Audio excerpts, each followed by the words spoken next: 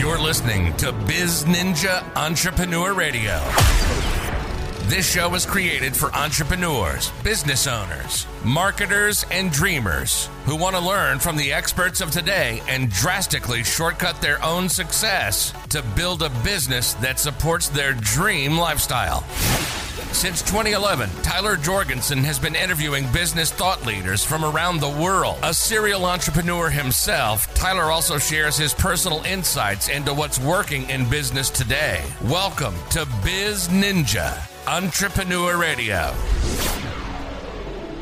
Welcome out to Biz Ninja Entrepreneur Radio. I am your host, Tyler Jorgensen, and today we get to speak with a young CEO and founder, which is always exciting, of a really cool brand called Oza, which makes ready-to-drink cocktails, starting with mimosas, which is pretty neat for people that love their brunches. Ryan Ayotte, welcome out to the show. Thanks for having me. So you're young, right? Like 12 years old, 15? I don't know about that young, but I'm 26. So 26 is young to be launching a successful cocktail company. Tell us a little bit about why you even decided that you wanted to be an entrepreneur. Sure. So, I never was looking to start my own business. I thought, maybe at some point I would. Both my parents were self-employed. Okay. I ran my own little business as sort of a side hustle in high school and college. So I kind of got a taste of the ups and downs of being an entrepreneur and, kind of always had that spirit in me. So figured at some point maybe I would start my own business, but didn't know it would be this soon. So how did this, how long ago did you start Oza?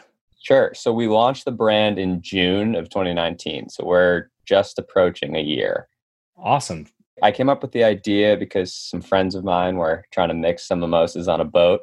For those of you in Southern California may or may not know Cape Cod off of Massachusetts, but That's where it was. And so they were spilling, and I thought maybe there's a pre-made one out there that they could get for next time, and turned out there wasn't one. And so that kind of got me thinking that, even though I have no beverage background, maybe I could make one myself. And so that was in 2016. Oh, okay.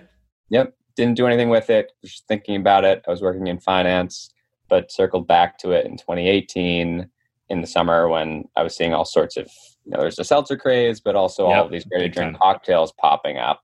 And I was surprised that there really wasn't a mimosa, given how popular of a beverage it is. Right. But I was more so convinced that while, having a pre-made mimosa is great and fun, there really should be a beverage out there that's in between the healthier hard seltzers that are low cal, no sugar, but really no flavor. And then your hard lemonades and traditional canned cocktails that are flavorful, but super caloric, really sugary, and not all that drinkable. So a mimosa felt like the perfect vessel to do the in-between. So you're not too healthy. I like healthy, that. But there is some potassium in there, and your vitamin D and whatnot. But it's basically very similar in calorie count to a hard seltzer, but 30% of the can is filled with juice. So you have much more flavor. Yeah, more of a traditional cocktail taste, but without the calories. So you have this idea, and like a lot of people, it kind of incubates for a couple years, and you decide to take it seriously. What was your first step in getting this from idea into a real product? Yeah. So when I really circled back to the idea in the summer of 2018, I spent a lot of time just researching. So I talked to just reading a lot, but also reaching out to different breweries and wineries and people in the industry that I could just pick their brain about things and figure out, how it works. And so that's sort of one piece on sort of the logistical end. And the second piece is really talking to people and seeing if it's something that they would even like. I thought it was a good idea, but unless other people do, you might not have a business there. And so so that combined with more research made me see that there was a market for it. And so spent a few months building a business plan and seeing if it would financially make sense to do it. And then I jumped in on it. So cool. How'd you get your very first sale? So other than family, right?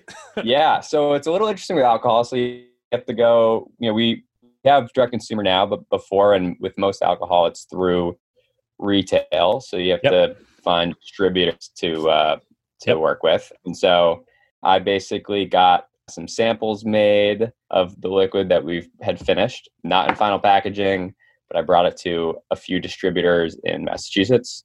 Yep. And one of them decided that, well, they all liked it, but one of them decided that they had to have it in their portfolio and that they would love to carry it. And so that was when we first got our sale, which was a bit before we launched, which was in May or April of 2019. Cool. So you were able to go into that initial round of production knowing that you had some distributorship already set up. Yeah, basically my plan was get the product ready, packaging, formula, everything, and then bring it to distributors. Once someone agrees to take it on, then we get ready and produce our first batch of it. So we have somewhere to actually sell it. Yeah. So your brand has a very 80s Orange Julius vibe to it. How'd you come up with the name Oza, and what was going on there? Sure. So the name, there's no real deep meaning to it or anything, but if you just kind of slur the word mimosa, you get mimosa. And so I took Oza off the end of that. Just sort of like a fun play on it. It ties back to that works somehow. And it's a very short, one quick word to say. So that's where the name came from. That makes a ton of sense. Actually, I've talked to a couple of my friends late on a Sunday afternoon, and I think I've heard that before. Yeah, bottomless brunch goes too far. Yeah, that makes a ton of sense. And so you've started launching some new flavors. Where do you see?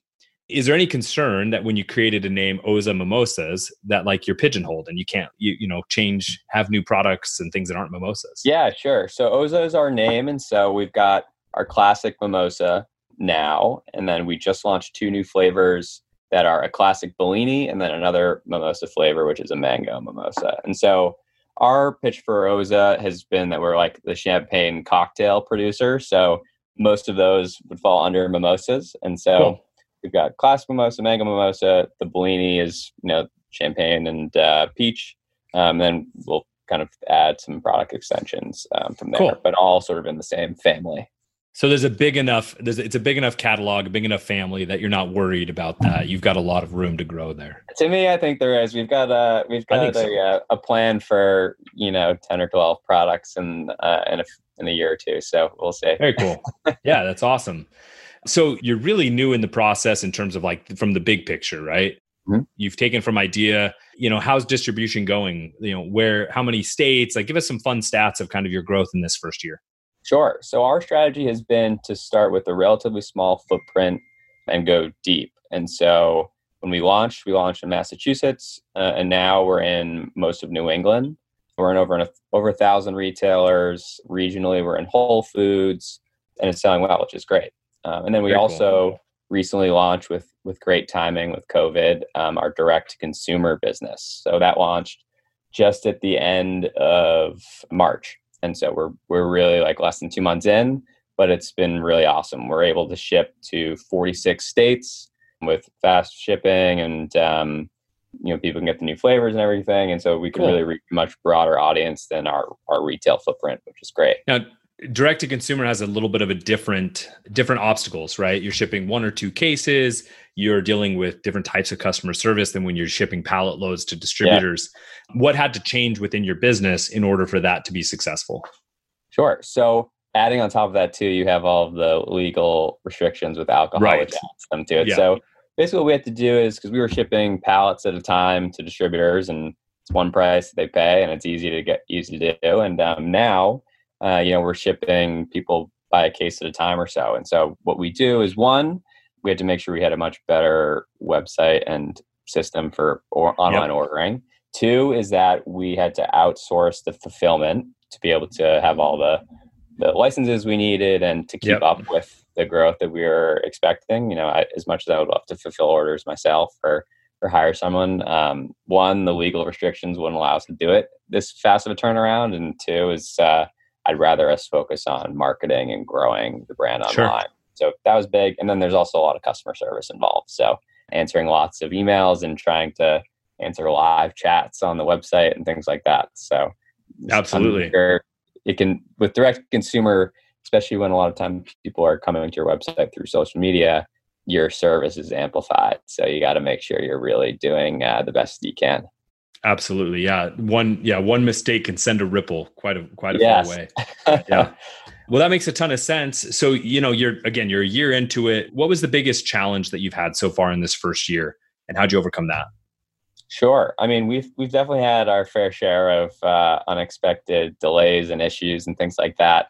I think one hard thing for us is this balance of inventory management. It's a perishable item, and so if you make too much and it sits too long, you got to get rid of it. If you don't have enough and you can't fulfill orders, then you're losing out on revenue. Yep. And not to mention that we have everything outsourced. So we don't have our own warehouses or production facilities. So managing all of that can be hard, especially when you're brand new and you don't truly know what the demand is going to be.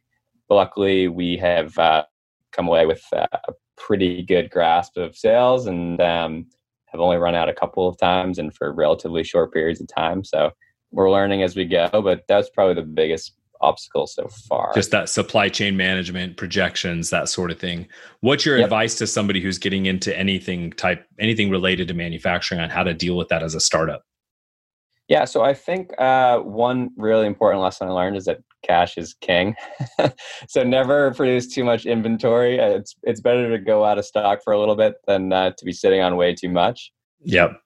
You'll find that especially early on when we were just going through retail, you're much more at the mercy of distributors and retailers, and you can't just like crank up your advertising spend on social media and get immediate sales online. And so I think that's a very important thing, is always be cautious with your inventory early on, because the worst thing you can do is have all your money sitting in a warehouse. So yeah, absolutely. It doesn't, especially in times like this, you don't want to be inventory rich, right? You gotta be able to move product and have cash.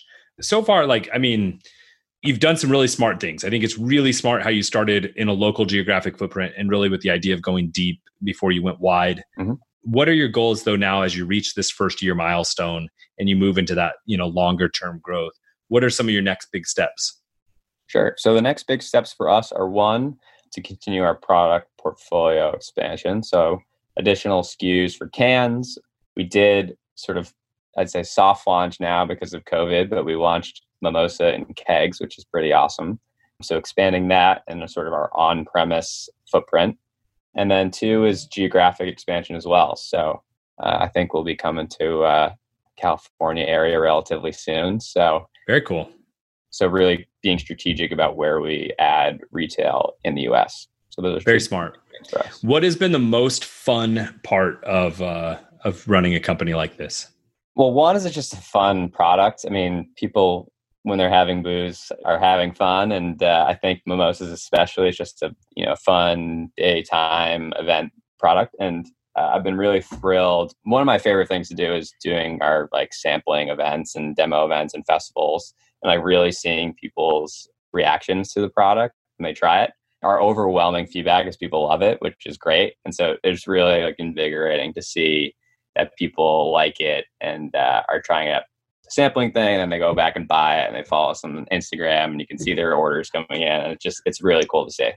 That's awesome. Yeah, I think I like how you mentioned that it's a daytime thing, right? It's a different vibe, right? Than some of the other beverages out there that are night times, they might play a mystique role. You're just good times with buddies, playing cornhole or throwing die. It's a totally different energy, which is pretty neat. Yeah, and it's just such a fun industry generally to be in versus, if you're making medical supplies or whatever it might be, it's a very fun place to be. Yeah, I'm sure as, a 26-year-old, a lot of your buddies are and you left finance to start a booze company, right? A lot of your buddies are probably pretty envious of it. Yeah.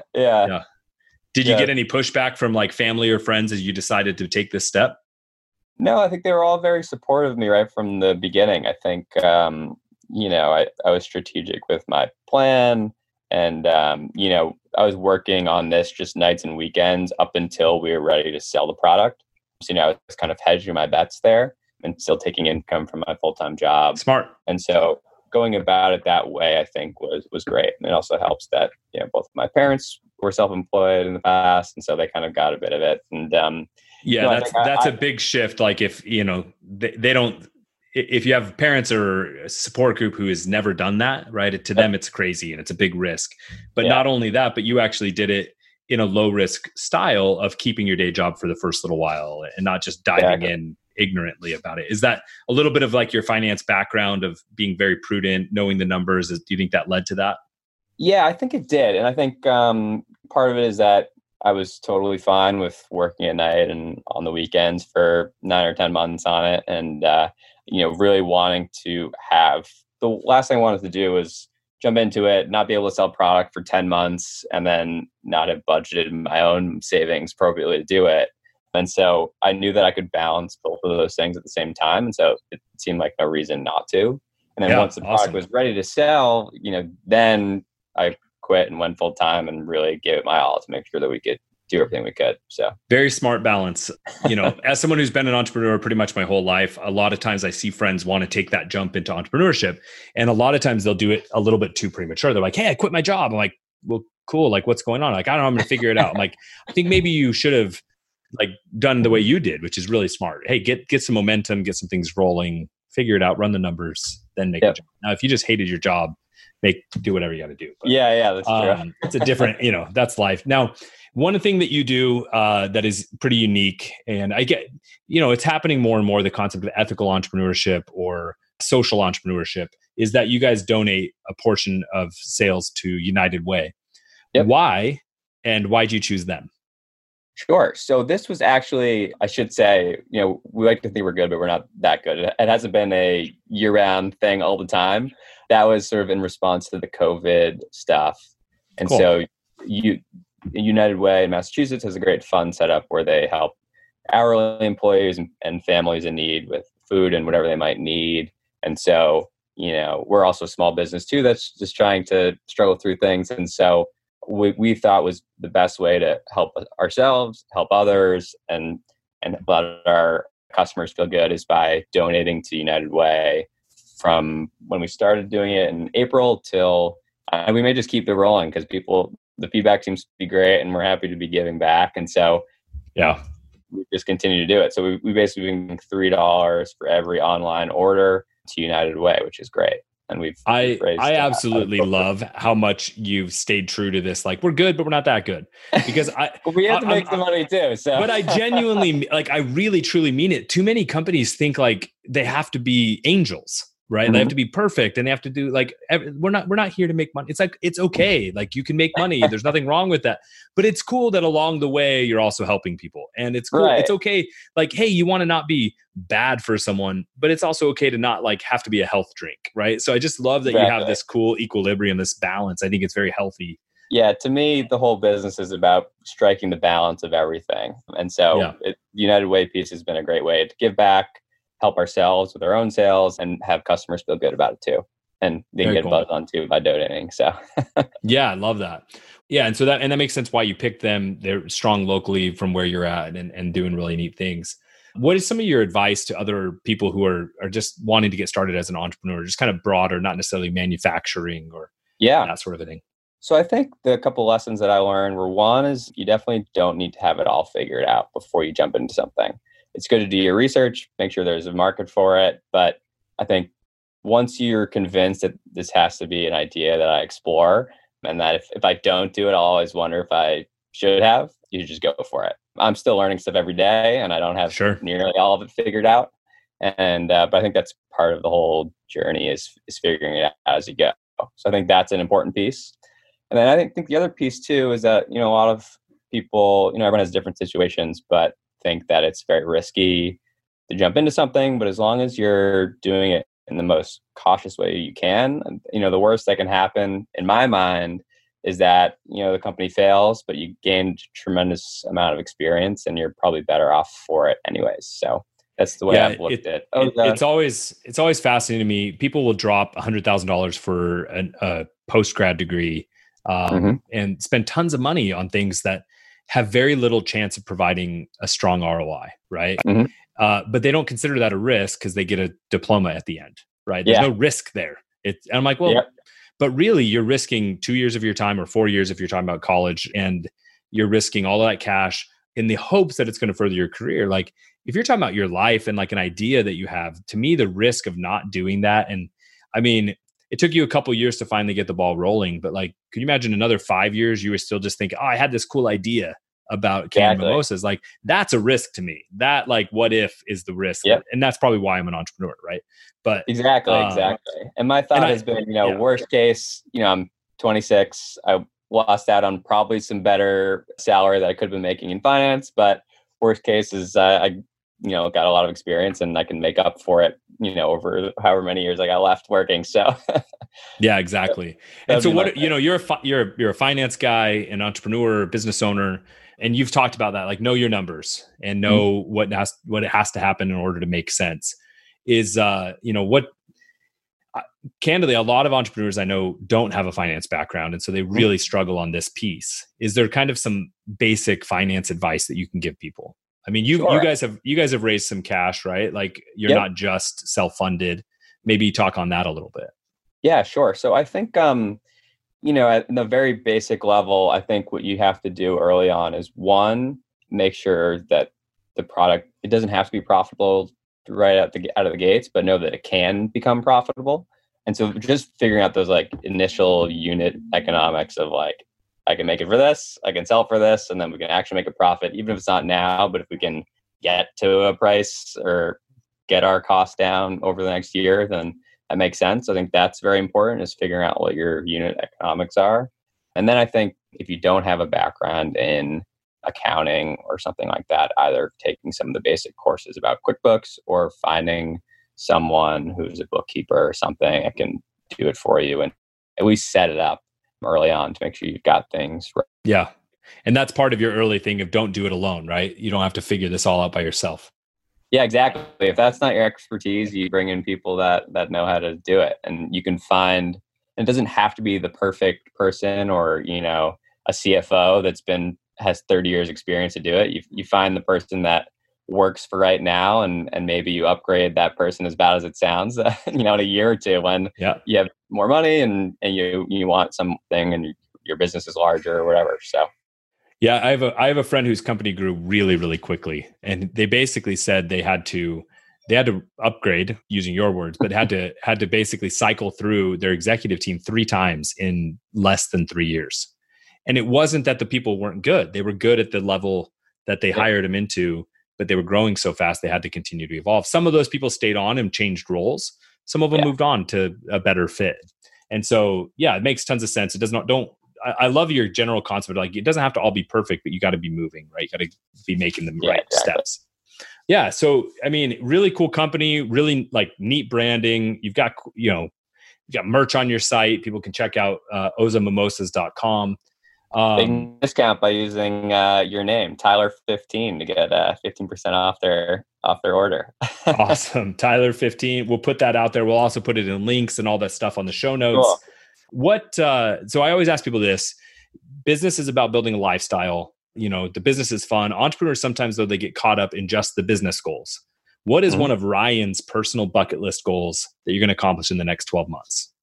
Sure. That is a tough one. I mean, I've been pretty heads down on this, but I think for me, I would love to really be able to iron out my schedule to be more structured.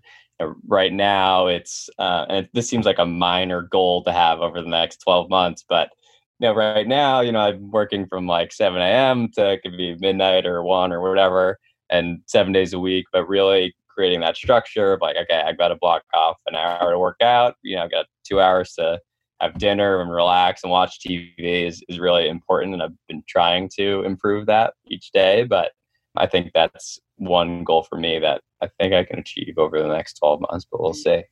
Yeah, I'm confident you can if you commit to it. As an entrepreneur who's been around a long time, I see that a lot, right? So there's that cycle of, okay, other things are going to sacrifice while I go all in on the business, but it's a pendulum and it can only swing to one direction for so long. And then what often happens is you swing back and then your attention to the business struggles while you try to get your health back, or you try to get other things back. So just some personal brother to brother encouragement. Just be kind of good, man. Yeah. just don't be too bad at that balance, right? Yeah. Just get that pendulum swinging the other way, but really enjoy chatting with you. It's been great to get to know your company and you a little bit. Any final words for our listeners out there about your brand or entrepreneurship? Oh, I think we covered everything. I mean, check out our website, obviously, if you're interested in some refreshing mimosas. But no, otherwise, in terms of entrepreneurship, just go with your gut and know that you don't have to have it all figured out right away. I love it. Thank you, Ryan, for coming on the show. My Biz Ninjas and listeners all over the world, it's your turn to go out and do something. Thank you for tuning in to Biz Ninja Entrepreneur Radio. What you didn't hear was one more very important question that Tyler asks each guest. If you want to be a fly on the wall when the real secrets are shared, go to bizninja.com/VIP and get your access today. Remember to subscribe so that you don't miss any future episodes. And our one last favor, if this episode was meaningful to you, please share this podcast with a fellow entrepreneur so they can grow along with us. Biz Ninjas, it's your turn to go out and do something.